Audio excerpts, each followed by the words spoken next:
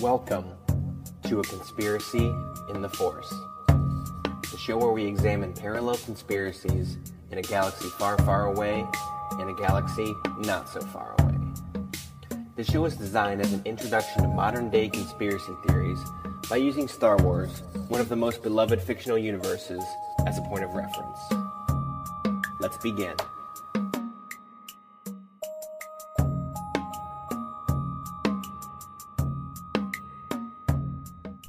Well, welcome everybody to another episode of Conspiracy in the Force.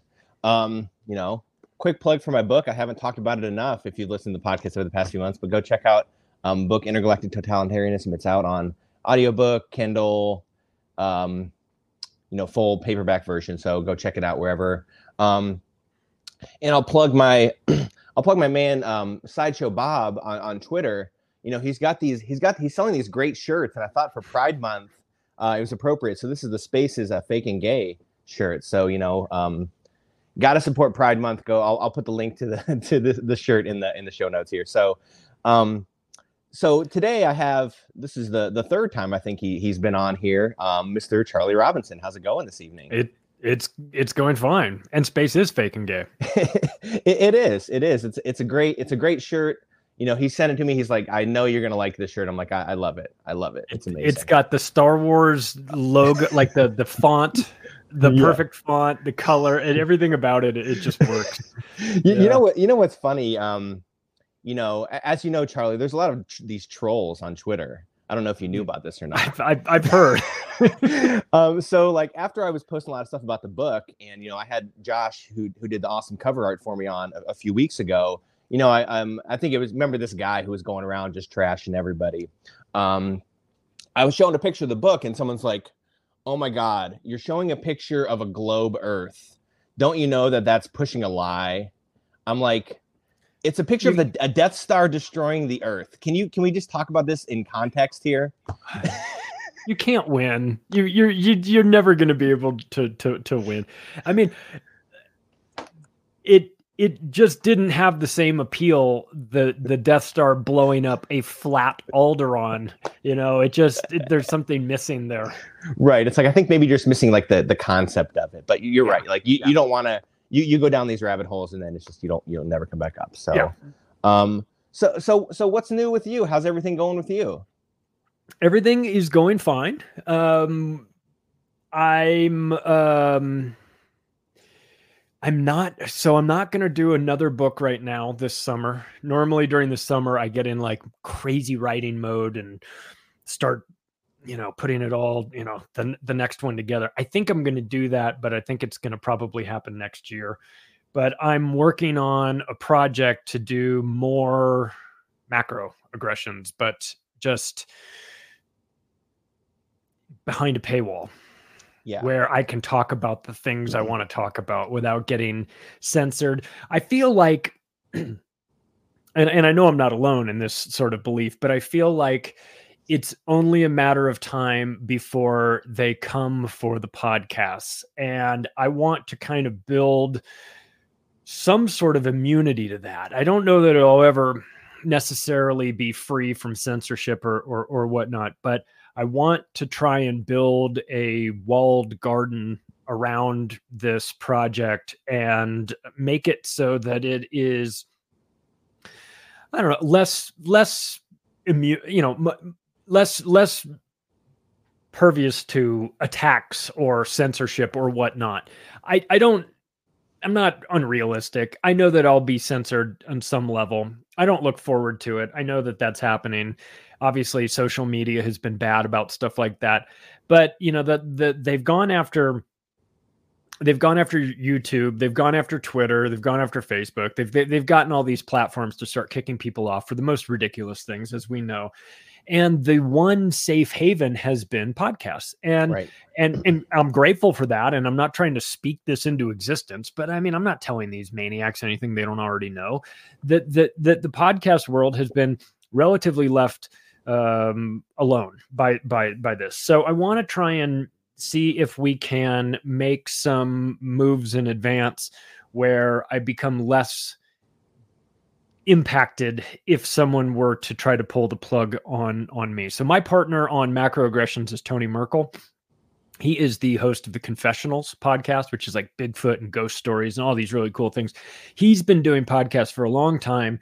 He understands how to do it. He knows the technology behind it. He knows like the reality behind it, how you know, what people are interested in. He's an audio geek, you know, so he wants to dial in and make it sound great. He's the one that said, all right, you did 200 episodes with a crappy microphone. Now you got to get a good microphone, all that stuff, you know? So I've been listening to him, and the next phase is to take this and offer an additional version of Macroaggressions that's behind a paywall. And so we are working on that this summer.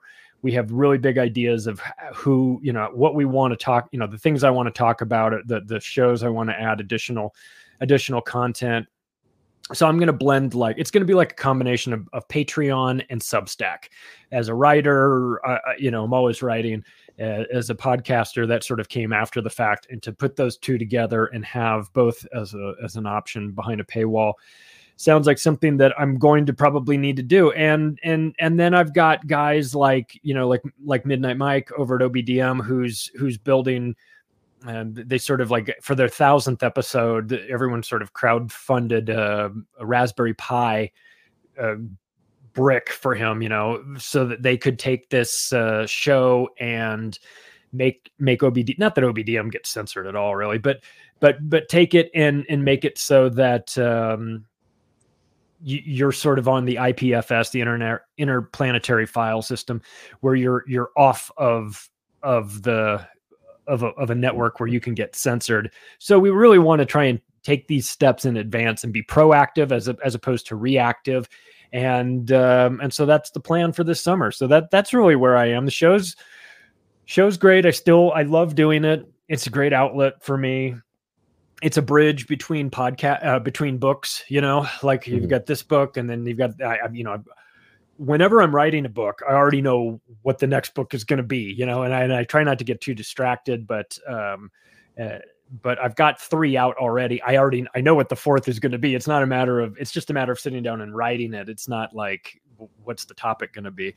So it's just a matter of time. So the podcasts are nice because they fill in the gaps in between the books, and I think they work well together. And you know, you've got Conspiracy in the Force podcast, you've got the book, you've got, you know, I think, and I've always been very vocal about this, I think that your idea, your show, and the idea for your show is so brilliant, and so it's such a smart way to get a new generation, a new batch of people interested in current politics, right, by explaining how the science fiction characters that they love and storylines that they love are not new. That right, those storylines those are recycled. Actually, right, they're right, you know, they're whether it's in the Iliad or the Odyssey or the Romans or our ancient history, all these themes, they're not new. There's new versions of them, but you've done a really good job of taking people that are interested in science fiction and moving them over to what's going on currently. And it's a talent, of course, that you have, and it's and I love it. So I think that, you know, the minute I saw your stuff, I was like, I felt I was glad you were doing it, but I was like, ooh, what a missed opportunity, you know what I mean? Because I'm such a Star Wars geek too, and I love what you've done. So anyway, I'm your biggest fan. Well, thank you so much, and I really appreciate you. You know, I've told you a million times. You know, when you wrote the forward for my book, you know, it was amazing. It was great. It talked about what you just said, right? It's the hero's journey stuff that's in Star Wars. That's inherent to, that's just fundamental to storytelling, which I think has those storytelling elements, I think, have gotten lost over the years for different agendas and different narrative-driven storytelling.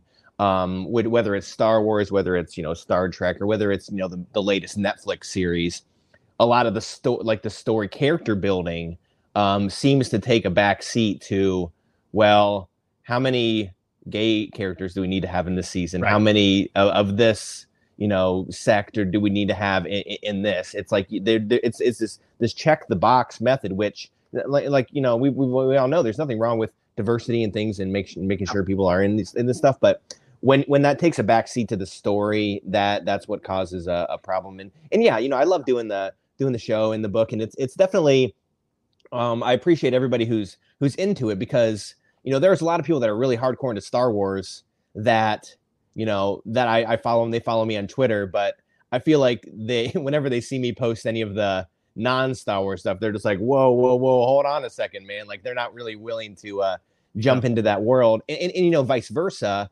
A lot of people who are big into the truth community are, for a lot of good reasons, against a lot of what Disney is doing. Obviously Star Wars by proxy is part of that now. So there's kind of but yeah, it's kind of like that. What's that chart? Venn diagram? The Venn diagram, where it's like that. I appreciate everybody in that middle there who's willing to kind of to appreciate that kind of content. So yeah, and what they're doing at the networks, I suppose they've always had to do that at the networks, where that's why you hear these stories of the the writers battling with we took this movie and we delivered it to the studio and they hated it. We fought over it and everything. That's because the creatives have to sort of deal with the business side. I have that business side. I think you do too. I've worked in advertising. I've worked in sports media. I've worked in real estate. So I have a kind of an understanding of the business side. And it's like, well, it's got to make sense and everything. But the business side has really hijacked the creative narrative side, because the business side, like you said, is going, well, do we have enough diverse characters in here? We have to have 7 of them. And then it's like, oh, well, do we have this storyline? And it's like, if that's what if you're trying to just cram that stuff into a storyline just so that it covers your ass, then I think the story suffers. And I think that when you take those restraints off of people and you go, just do the best story you can come up with. Mm-hmm. Give me the best storyline. I don't care. I don't need it to be woke. I don't need it to be politically correct. It's okay if it's offensive. I'm not trying to make everybody happy. I would be focusing on trying to make the hardcore Star Wars fans happy, which I realize is damn near impossible because nobody agrees on anything. But right. But if you can, and if you can, and I saw a new article with Taika Waititi was talking about how he's going to take over this franchise and he's going to scrap the original. He's going to scrap the previous storyline. I'm not entirely sure that might not be the worst idea, because a lot of this has been like, oh, here's the original and here's the new thing, and we've got to get them to work together. And how do we do that? And maybe there isn't a fit, and we're trying to make a fit where there isn't one. We're trying to, take these old storylines and fit them with the new ones. I don't know. Maybe it's time for a fresh start. And I like what he's done with his previous movies. I forget the name of the movie where it was so funny. The movie that he did where it was like kind of like a comedy, although it doesn't sound like a comedy when you say that he plays Adolf Hitler in it.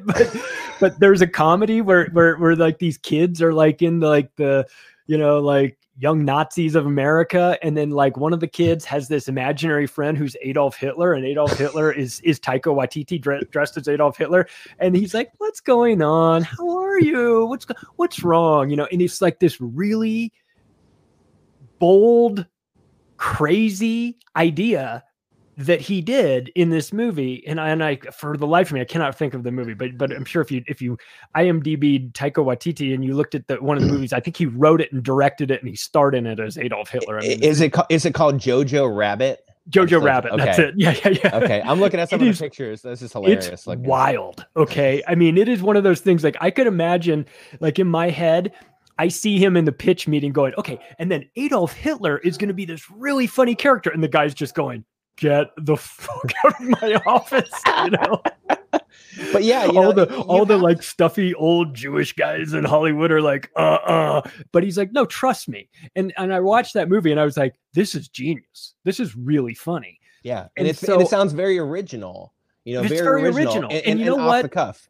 I think that Star Wars universe I think the Star Wars universe needs somebody that comes in and says, I'm going to, let's be original. And I like what Jon Favreau has done, despite the fact that he's a World Economic Forum young global leader. Right. I like what he's done. He'll always have a pass in my book because of Swingers, because I'm in that era. I'm in that age group. And I was living in LA when he was living in LA, and all those places he went to in the movies and all those references that they made, I related to. So like, to me, Jon Favreau is on the Mount Rushmore, but I'm interested to see what some fresh blood can do, Yeah, I think that's the key. And a lot of people have said recently that the people working on this stuff, they've come out and said that, like, we don't know how to write dialogue for like Luke Skywalker. We don't know how, when we have new characters on screen and then these legacy characters, like, we don't know how to write dialogue that will honor that character, but that doesn't detract from the newer characters. And it's like, well,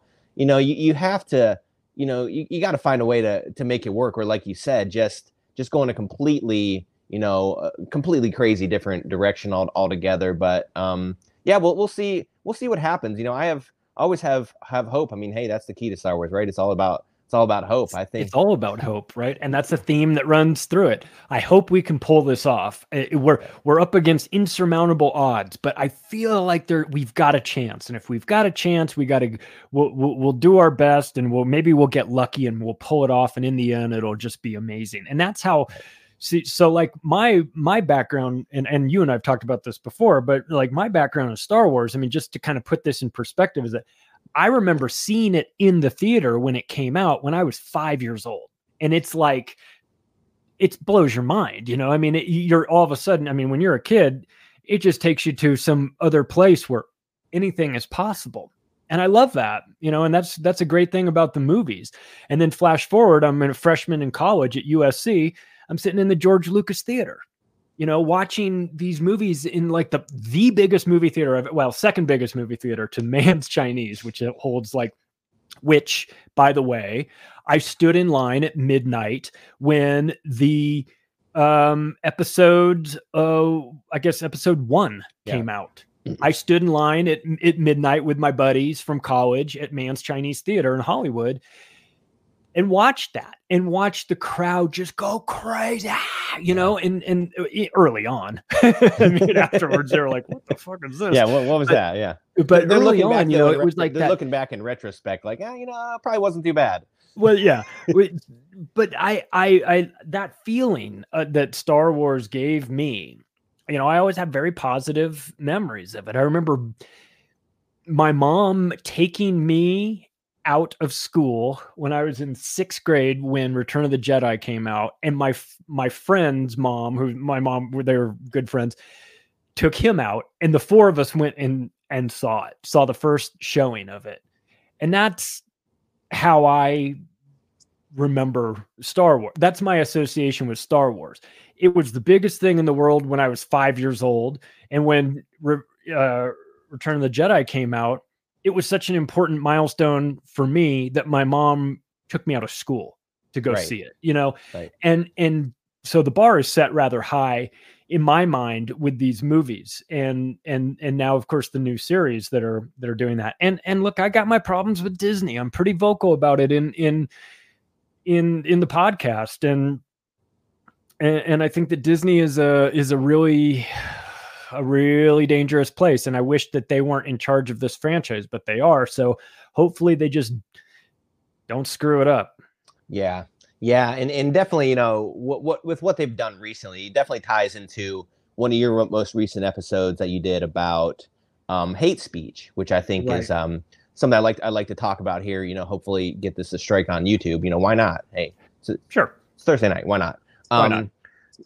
Like what Disney did with Gina Carano, in some of her social media posts versus Pedro Pascal, the Mandalorian, what he had said, which could be equally offensive on the opposite end of the spectrum. Only one of those was ostracized from Hollywood, and it's this whole term of hate speech. I want you to kind of talk a little bit about what you mentioned on your podcast, but just it seems that one side seems to have a monopoly on what is and isn't hate speech. So what have you been seeing in regards to that kind of stuff? Well, what I've discovered is that it's not hate speech. It's just speech that they hate. Mm-hmm. That's it. Yeah.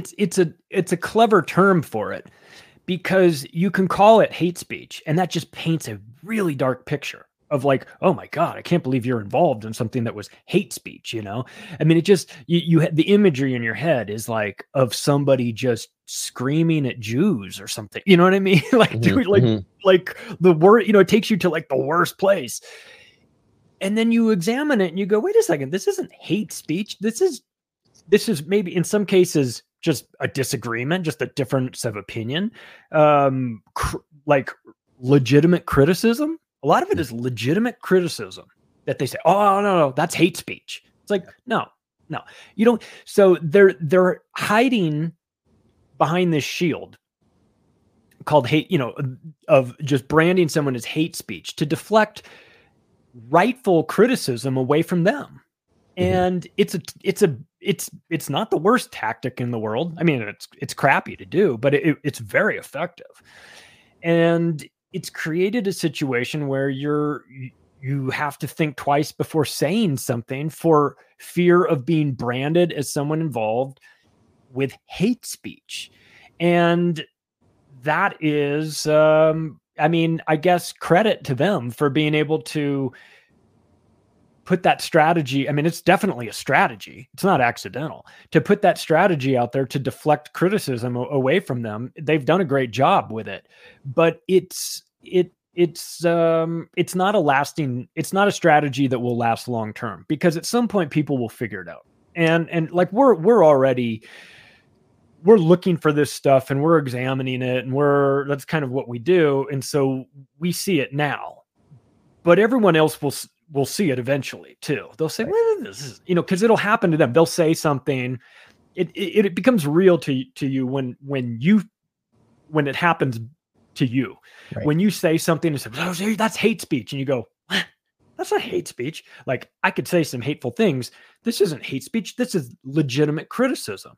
Yeah. But you're using this hate speech to shut it down, to shut down that conversation. And then it's like, you know, then I take it personally, because I think, you know, how dare you, to all the people that have legitimately been criticized, but had hateful things done to them because of their color or because of their sexuality or because of their religion or because of whatever, their nationality, whatever the reason, you're discrediting them by pretending to be a victim when you're really not. And it definitely, and it dilutes the effectiveness of that word hate speech. Just like the word racism, just like the word sexism, just like all these other, or even the word Nazi, right? Like, these words have so little meaning just because you're this. It's just used so much in every single context that people just, you know, whatever, when they hear it anymore.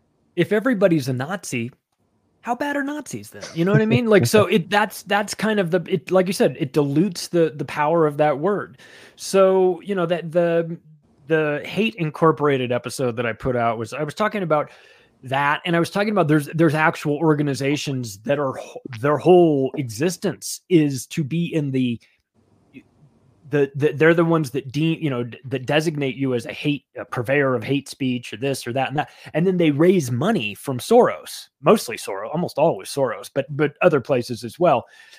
And so there's a financial component to it. There's a lot of money in being, being in the hate policing business. You can, we've got content moderators, you've got groups like the SPLC and the ADL, and Center for Countering Digital Hate, and these places that hold themselves out as like the arbiters of who is and isn't being hateful. And then you dig into their organization, you find out they're all like getting sued by their own employees for sexual harassment and racism and all kinds, like they're doing the exact stuff they're pretending to like be fighting against.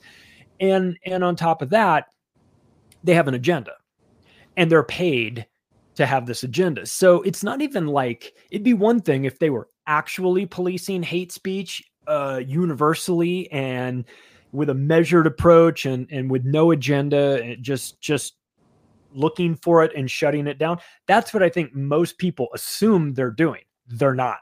Right. They're only policing it on one side because they're paid by the other side. And Right. so the idea of this whole hate industry is fascinating to me, because like you're in, it's like it's a booming industry right now. And that should never really, I mean, like I said, there's these organizations theoretically should exist to police actual hate. And if they were doing that, I wouldn't have any problem with them. But the problem is it's selective enforcement, and they go after people that aren't hateful and label them as hateful, which destroys their career, endangers their life, sometimes puts them in prison. Like, destroying somebody's social media impacts their ability to make money and things like that. So real devious, shitty things that they do. And if you criticize them, then they call you a Nazi or alt-right or whatever. Right. And it's like, it's the same conversation as the whole, domestic terrorism thing, right? That's another thing where the definition has slowly changed based on what the Ministry of Truth wants that definition to funnel more and more people into this box. And when you throw these buzzwords out there, yeah, you're right. It literally does ruin people's lives. And it's crazy how far the hate speech stuff goes, because you even think of now like somebody that is truly entrenched in the left, like Bill Maher, he has recently been called a hate speech advocator because he doesn't want kids to go to pride rallies and see naked dudes in thongs walking down the street, right? Like now talking about that is hate speech. And even someone like him, he's like, I haven't moved, like this side that I'm on has moved so far the other way that he's basically almost considered part of the right in their mind. It's wild. That's what I'm saying. It's we figure it out early on, and then everyone else figures it out on their own schedule. And Bill Maher just figured it out. And now he's like, wait a second, like, you're criticizing me for this? This is insane. And now he's replaying, he's going, wait a second. They were criticizing all these other people too in the past. Maybe they were doing the same thing to them that they're doing to me. Maybe I have to re-examine how I feel. That's the problem. I feel like I've stayed, maybe I've gone a little bit more conservative, but I feel like I've been pushed that way a little bit. But the left has gone so far left that, anything, up to like late term, like month after birth abortions, you're like considered right wing, if you're against that, they're like, so when you talked about the domestic terrorism thing, that's like a component of this hate speech too, because you can see these two things funneling into one another at some point.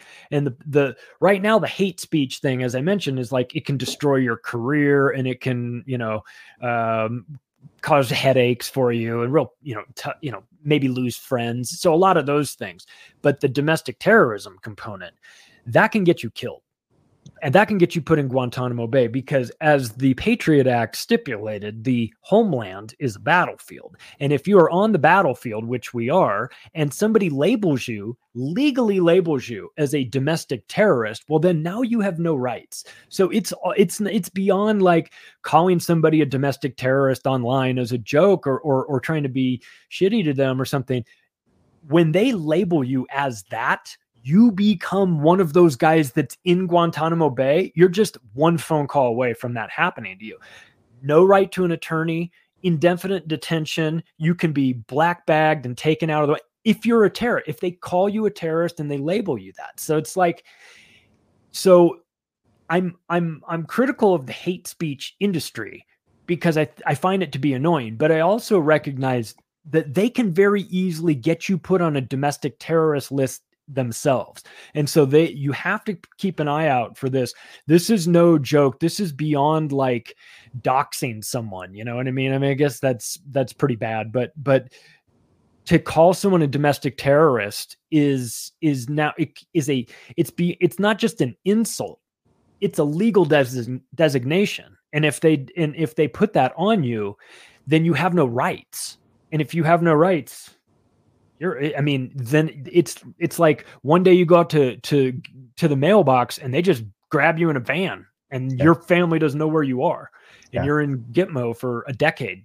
Yeah, they're afraid of you. So, and they've done a masterful job of rolling out these, false flag type events, right? Like all these Patriot Front or what have you, all these right. all these guys that all look like FBI guys. They all look exactly the same, just getting busted at gay pride parades and this and that, and they've done a like you said, they've done a masterful. You almost have to appreciate the craft at this point of how they've been able to propagandize this type of stuff, and it doesn't seem like it's going to change anytime soon. Well, remember they took the extraordinary step of legalizing propaganda in the Smith Modernization Act of 2012, which was passed in the 2013 National Defense Authorization Act, which legalized propaganda inside the United States to be used by American media on the American public.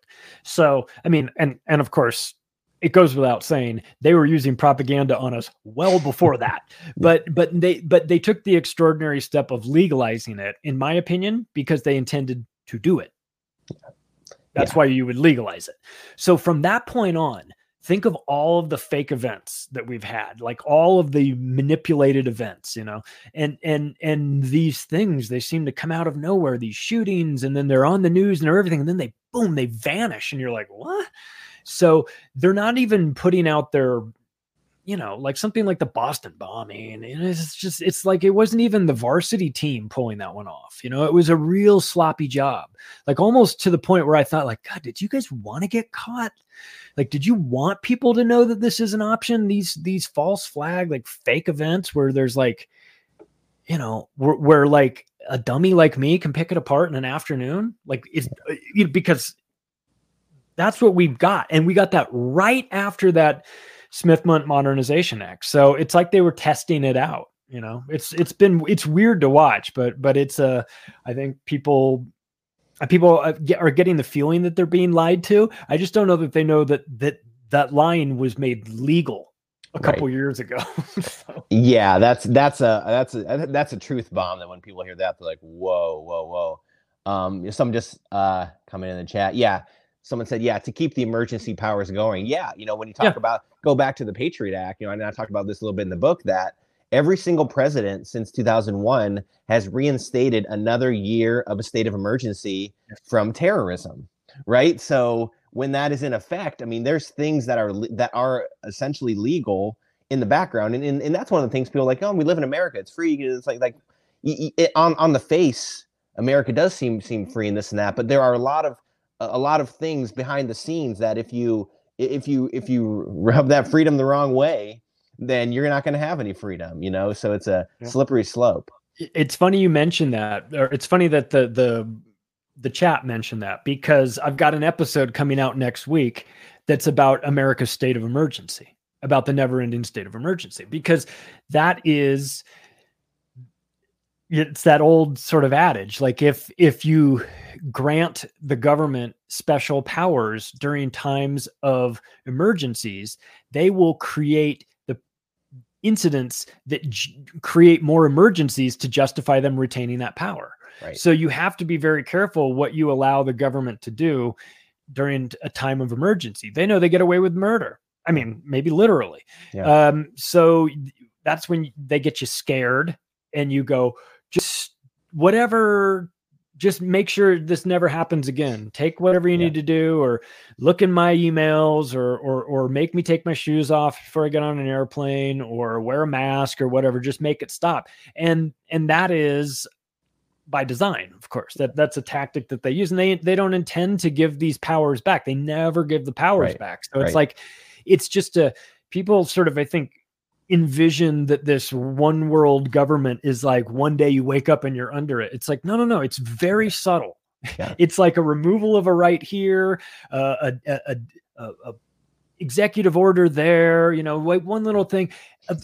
And they build on each other over time. And the next thing you know, you're like, you're having to show a COVID passport to get on a bus or something. Yeah. I was putting together some clips because I'm trying to make like a visual, kind of almost a documentary type version of the book. And I came across a great clip from Jordan Peterson, to kind of talk about what you talk about. And of course, what, David Icke has talked about with the tiptoe.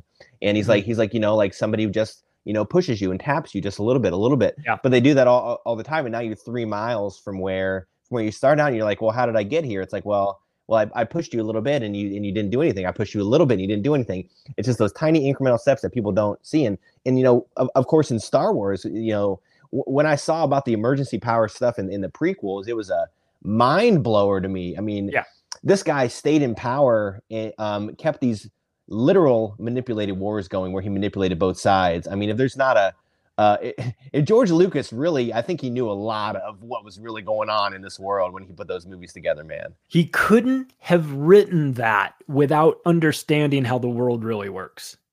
Yeah. Credit to him, man. I mean, I don't know that he's in on it. Maybe he is.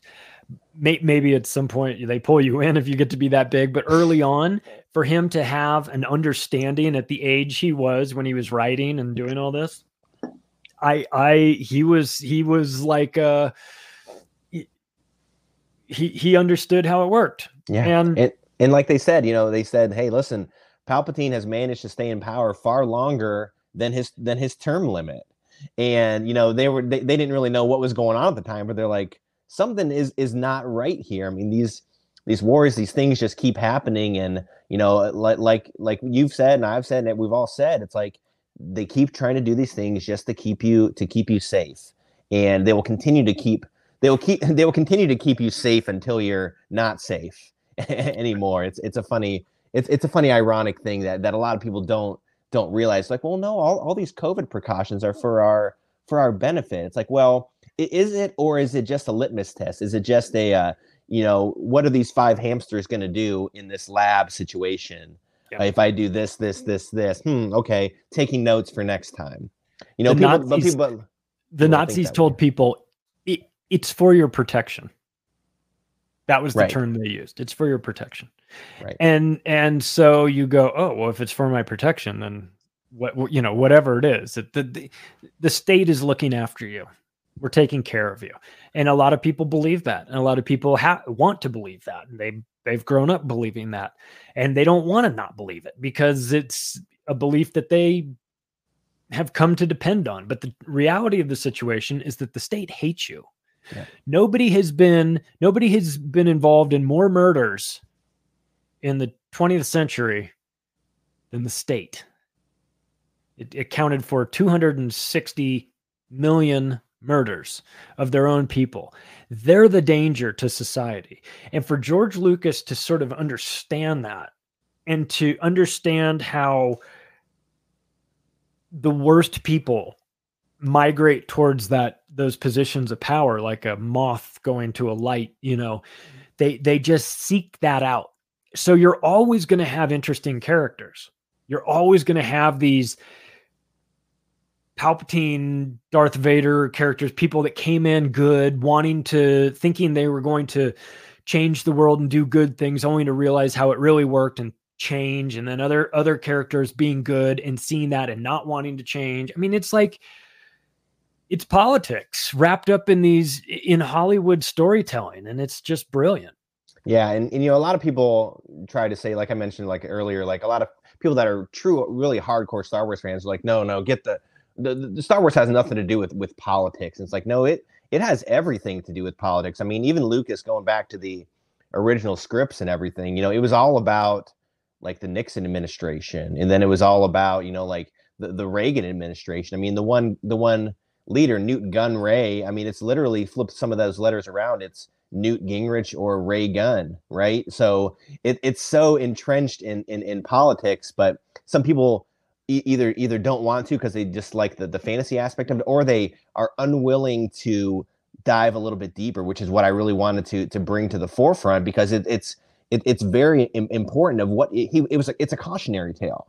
That whole prequel, it's a cautionary tale that I think we all need to understand and learn from. It's not just saying like, hey, it's good versus evil. Like the original movies, it was just good versus evil, right? And that's, for that time, that was what he needed to do. But this one, he's like, listen, I want to show you guys how this happens. I'm gonna make it cool looking. I'm gonna add all the special effects I wanted to 20 years ago. But there's really a lot of meat underneath the scenes, and I've been digging through so many interviews and things of his, and nobody really likes to get into those kind of questions with him, which I think is very, very, very telling. you know, about the politics of it all. Yeah. Well, he had an understanding of what happens when power goes unchecked, you know, in politics and the Galactic Empire, you know, when they realize that nobody is a threat, you know, or nobody can challenge them, they build Death Stars. They don't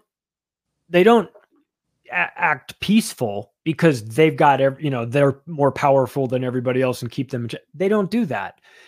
They build Death Stars because blowing up planets is the next logical thing. So he understood the mentality of what happened, of these power seeking people, that they're never satisfied. Right. And it's all about destruct. It's about bringing people together under false pretenses and then destroying everybody else. And it's about fear, right? You know, Tarkin, it's about fear, controlling through fear. In the original movie, he's like, fear will keep the systems in line, you know, fear of this battle station. So the idea was with the Death Star, we don't really even want to have to use it, but just it's nuclear. It's probably a metaphor for nuclear weapons. Absolutely. And it's so prevalent in our world today. I just put out a song on my music channel a few days ago, just about like the fear aspect. So many people, like the dichotomy of people that are just constantly living in fear in these masked environments and lashing out on people that don't follow the same protocols that they do. And then on the other side, there's people, you know, like me and like you, like we'll go hang out with friends, we'll go hang out with family, you know, like my wife right now is at a music festival where there's like 20,000 people there, you know. I mean, so but so many people, unfortunately, are kept in this fear bubble, which, you know, it's like, how do you get through to that? How do you get through that? And I think, you know, you made a good point earlier, you know, people come around to some of this stuff. The people that are meant to come around to this stuff will in time, but you know, there's some that are just never gonna break out of that, unfortunately, which is sad. Yeah, but I feel like this information is cumulative. You know, it builds over time. You hear one interview with somebody and you go, oh, okay, that's kind of sticks in your head. And then you hear another one. And like over time, it kind of builds. I don't know that in my like awakening process, I had any one thing that really blew my mind open. It just seemed like it all kind of built on one another. And after a while, I was understanding this. So I think if people are going to, you know, some people, they're never going to get it. They're never going to, they don't want to get it. Mm-hmm. They don't want, because to get it is to take responsibility for, now I know this stuff. I understand how this works. And now I'm choosing to still do things the old way. And that is maybe a little bit more than some people are prepared to do. And so they subconsciously block it out because they don't want it to be true. Because what am I going to do about it? Now I'm going to just know about it, and it's just going to make me feel bad about, you know, so I just don't even want to know. You're wrong. You're a conspiracy theorist. It's all in your head. You guys are crazy. That's what they have to tell themselves, because they don't want to unpack the possibility. Because if you do, it changes your life. It changes the way you see everything. And that is a big task, and not everybody's up for that. Not everybody is ready or willing or able to take that on. So sometimes people are just not interested in hearing it. And I understand that. I mean, I don't respect it, of course, but I understand. It's like it's a lot to digest when you start to understand this stuff, because you can't stop it. We have a friend, and we've always kind of, my wife and I've kind of leaned more conservative. I've kind of, like you have kind of more gotten into this middle area, just because I think a lot of both sides are kind of corrupt and what have you. But like, we have a friend, she's very, very left, very, very left. Mm-hmm. And I tried to talk to her one time about the 9/11 stuff, because, like, you know what, she hated Bush. So this might be kind of a thing where she may be able to get in, but she's like Kyle. She's like, I literally cannot believe that was not what we were told. She's like that would basically, like you said, it would just like shatter my world if that was not really what we were told. And that's the truth. It's like, it's like people who are like superheroes. Like, there's such a responsibility along with that. It's like, like you said, knowing all this stuff that we know, it is terrifying sometimes. It's like, my God, like, sometimes, people probably wish they could crawl back into that Matrix pod, and go back to that asleep mode. But I think it's important to keep talking about this stuff, because people just, not everybody's gonna do their own independent research on this stuff.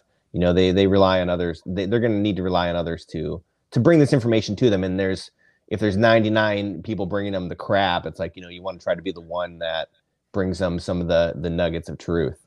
Yeah.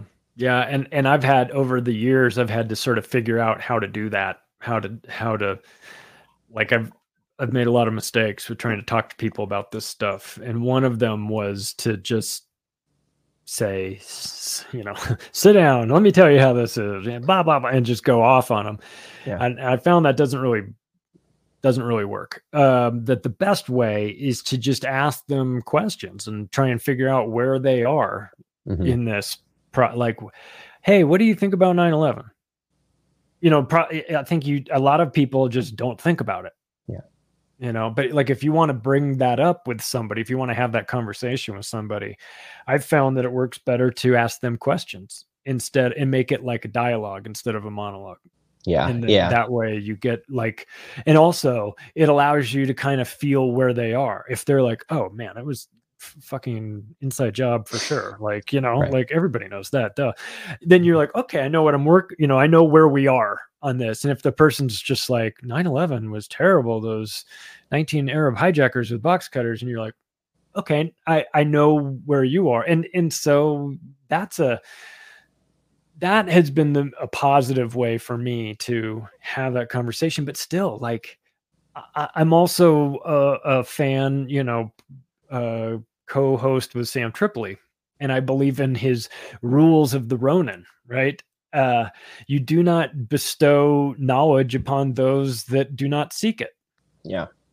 Yeah. So also part of me is like, I'm here, what I do. If you want to talk to me about this stuff, I'll be more than happy to. But like, I'm not going to like go lecture my friends. Like, yeah, it's not a good thing. It's not gonna work the way you think. And the one issue I've kind of been having recently is, even, with people that like, hold kind of the same, biblical beliefs in God that I do, is, they feel like because of their Christian beliefs, they have to be fully on the right side. You know what I'm saying? The conservative full side. You got to support Trump. You got to support DeSantis. You got to support Musk. It's like no, you don't. I think, and I try to tell them, like, listen, if you believe in God, that should be your authority. All these people don't have his interest or your interest in mind. So it's like, but some people kind of, with those beliefs, they still hold a lot of these people up like on this pedestal as these idols. And it's very frustrating to me, because like, listen, fundamentally, I believe the same, spiritual beliefs as they do, but they're putting a lot of faith in these mortal men, these mortal people that are 100 times out of 100 gonna let you down. And then those are the hardest ones. It's some of the people even on the right side that aren't really willing to come more to that center of realizing that there's more. A lot of what they believe is also corrupt from the political spectrum. I feel like that group are mostly really, really good people. And in fact, they're such good people that they don't want to challenge these people for being rude. They don't want to be rude and challenge like a DeSantis or a Trump or the establishment or whatever. They're such good people. They want to follow, do what they are told to do. Yeah. But it's their responsibility to, I'm not saying you have to like be an abrasive asshole, but like it is your duty to challenge these ideas. Yeah. Just run them through your head. Does this make sense to me? Is this something? So it's like, it's possible for you to like support Trump and not like a lot of the things that he does. It doesn't have to be just one or the other. Like, there's room for, there's gray areas here. I personally never liked the personality of Donald Trump before he was elected. I'm talking Apprentice type. I knew about him in Vegas as a developer, didn't have a good reputation. I don't like that. I'm the best, I'm the greatest, but I can work with that and judge his other stuff based on how it went. And so it doesn't have to be like one or the other. Like I can think he's a abrasive asshole and still recognize when he's done some good things, and mostly being just infuriating and exposing the media. Right. For being the hypocrites that they are. And just not being Joe Biden. I gotta love that. Yeah. I don't like the guy, but I love that. And just not being Joe Biden. I mean, just by proxy, I mean, he looks like the second coming. He's got a swagger to him, I mean, love him or hate him, it is undeniable. That guy has a magnetic personality. I mean, I think he's a sociopath. Okay. I mean, but he's got that it. And by comparison, then you look at Joe Biden, and I'm not on the red team or the blue team. I don't like either of them, but then by comparison, you look at Joe Biden and there's just nothing inspiring about that guy. No. And it's reflecting, I think, in our society where everybody's just like, what is going on, man? We've got a president whose brain is turned to mush. We've got a vice president who is incapable of stringing together a sentence without cackling. We've got Nancy Pelosi, who looks like she's hammered all the time. Like it's like a circus. I gotta while we're on that topic, I have to share this while you brought up Biden. I really need to share this. Share my screen here. Let me see. Hopefully this works. Is it working? Okay, there we go. So I don't know, Charlie, if you saw this from a few days ago. The White House issued a proclamation on World Elder Abuse Awareness Day 2022. I mean, talk about the least self-aware thing that could possibly happen. I mean, I think they're trolling us.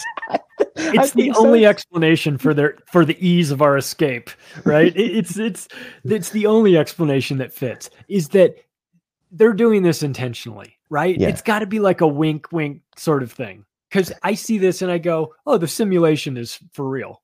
Yeah.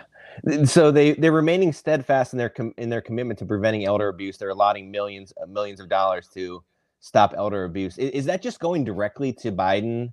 Yes.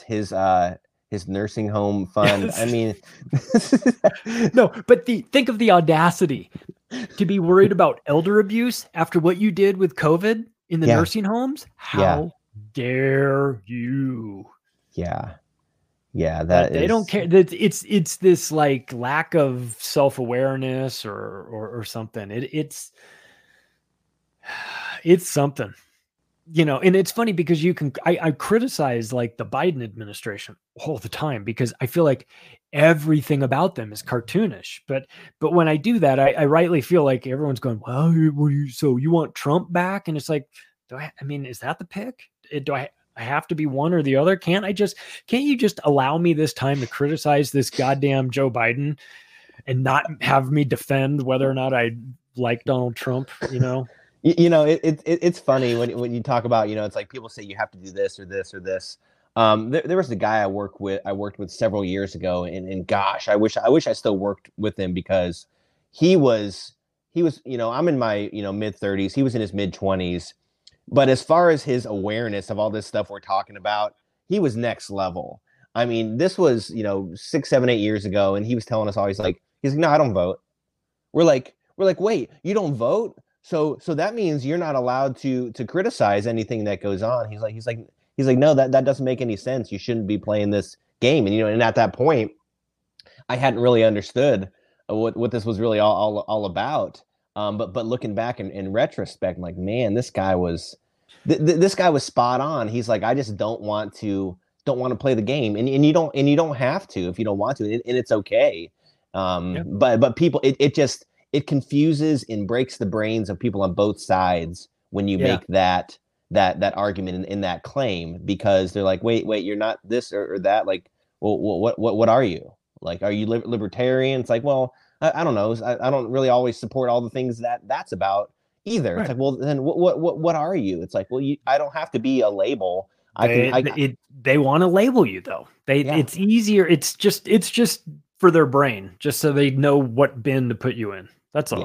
Yeah. I don't take it personally. You know, I'm still figuring out what I am and what I like, and it changes. And I reserve the right to change my opinions on things if I get new information that's better than the old information that I have. So, you know, but what I see right now is a disintegrating culture, and I see it being done intentionally. And that's obviously why, you know, since I've got it right in front of me, a controlled demolition.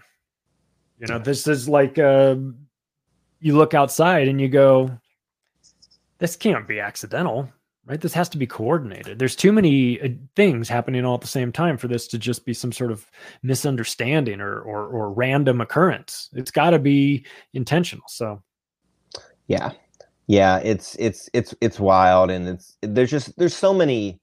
There's almost too many crazy things happening to even keep an eye on all at once. I mean, we have the Biden stuff, which is constant. We have the monkey pox, which that's just a laughable thing, which they're trying to change the name of it or something now to. Yes. I can't wait. Can we vote on that? Can we vote on what they changed the name to?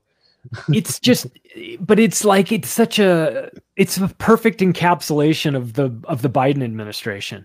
They come out with this thing that's supposed to be really scary, and it tests poorly, and it doesn't work, and it's not scary. Mm-hmm. And then they need to rebrand it. So they immediately go to racism as the justification for rebranding it. It's just pure Bidenism. It's just, that's it. It's everything is somebody else's fault.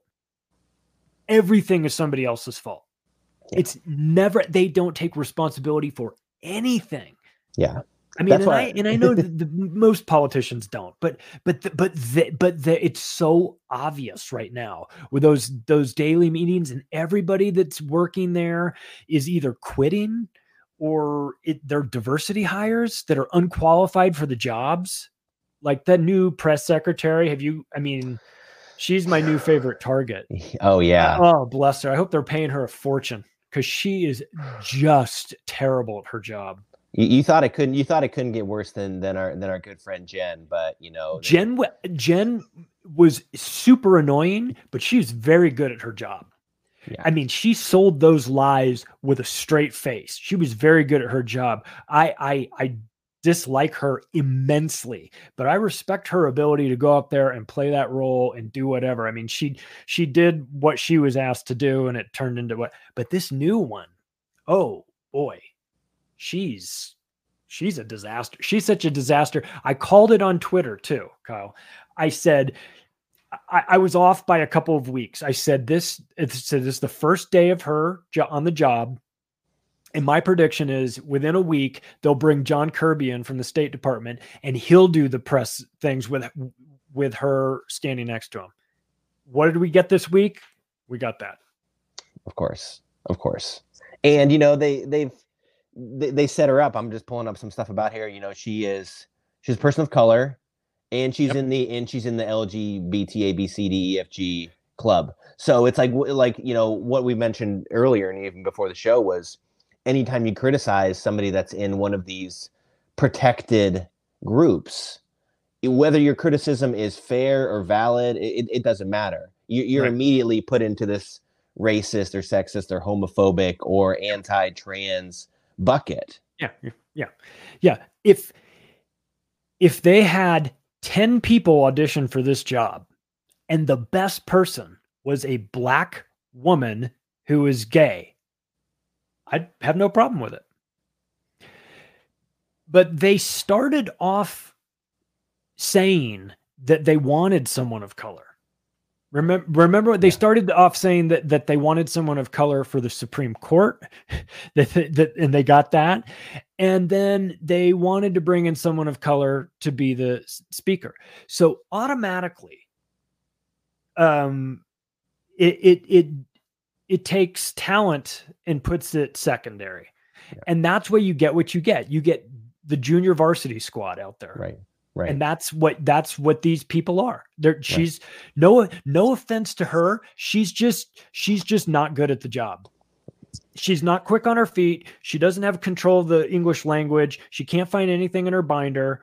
She's bad at lying. She's probably a good person, and that's why she's bad at the job, because it's a job for sociopaths. So I'm going to give her the benefit of the doubt and say, maybe she's like the nicest person in the world, and that this job is really, really hard for a good person to do. And that's why she's bad at it. But make no mistake about it, she's bad at it. Yeah. And it's not because of her color or anything like that. It's just that she doesn't have the skill. She's not comfortable. She's not quick on her feet. Yeah. It's just a measurable observation. It has nothing to do with any of the other stuff. Like if you were just a talent evaluator, you'd go, no, this isn't going to work. In that whole hiring, process that you just mentioned, right? It's the exact opposite of like the NFL, where they have that Rooney Rule, where it's like, you have to interview all these candidates, and you have to interview such and such candidates that are black or what have you. Now they're saying like, well, those ones that we said you also have to interview, like now we're only looking at those ones. We're only looking at those ones to well, now in the NFL, if you hire a minority candidate as a head coach or a general manager, you get a 3rd round draft pick. Is that really? Mm-hmm. Oh my God. By the league, they give you a compensatory draft pick for it. Boy. So think about that. And if you're an assistant coach, like I think, was it Jack Del Rio a week or so ago? What did he say? Something about how, January 6th was just a whole silly event. A dust up compared to other historical events, and the team fined him $100,000. Yeah, so it just make it make sense. Make it make sense. The team, who's owned by Daniel Snyder, who has his own issues with a ton of like the sexual stuff going on in there, and is hated by all the other owners. But Jack Del Rio's the problem. Okay, whatever. Right. The Washington. And by the way, I posted on Twitter. I said Jack Del Rio was right. He was right. Oh man, the Washington football team. I mean, leave it to the most generic organization name to come up with something. They're the Commanders now. Oh, the Commanders. How could I forget? I remember they came out and like their colors look like communist Russia or China or something, and everybody's like, what kind of Commanders are you guys? Are you guys over there? What's the deal? Yeah, so. They do. It actually does. It's funny you say that. It does look like some Mao stuff. So Charlie, thank you so much for hopping on with me tonight. Yeah, thanks for having me. Awesome as always. We'll have to talk again soon. Where can everybody find your content, your podcast, your books, etc.? Of course, I'll put links in the show notes, but just give it everything a shout. Sure. Macroaggressions in audio format is available wherever podcasts are served, and on video, I'm on Band.video, Rockfin, Odyssey, and David Icke's Iconic. And the website is theoctopusofglobalcontrol.com, and my Twitter is @macroaggression. And I'm going to get thrown off of there at some point. I was going to say it's been quite a while. I think they're just waiting for the right moment to do it again. There's some times where I'm like, like send it, and I'm like, yes, yeah, just kind of braced. Yeah, but I've been skating by for like the last 2 years since I started a new account. So we'll see. I don't know. I feel like my time is running out. So.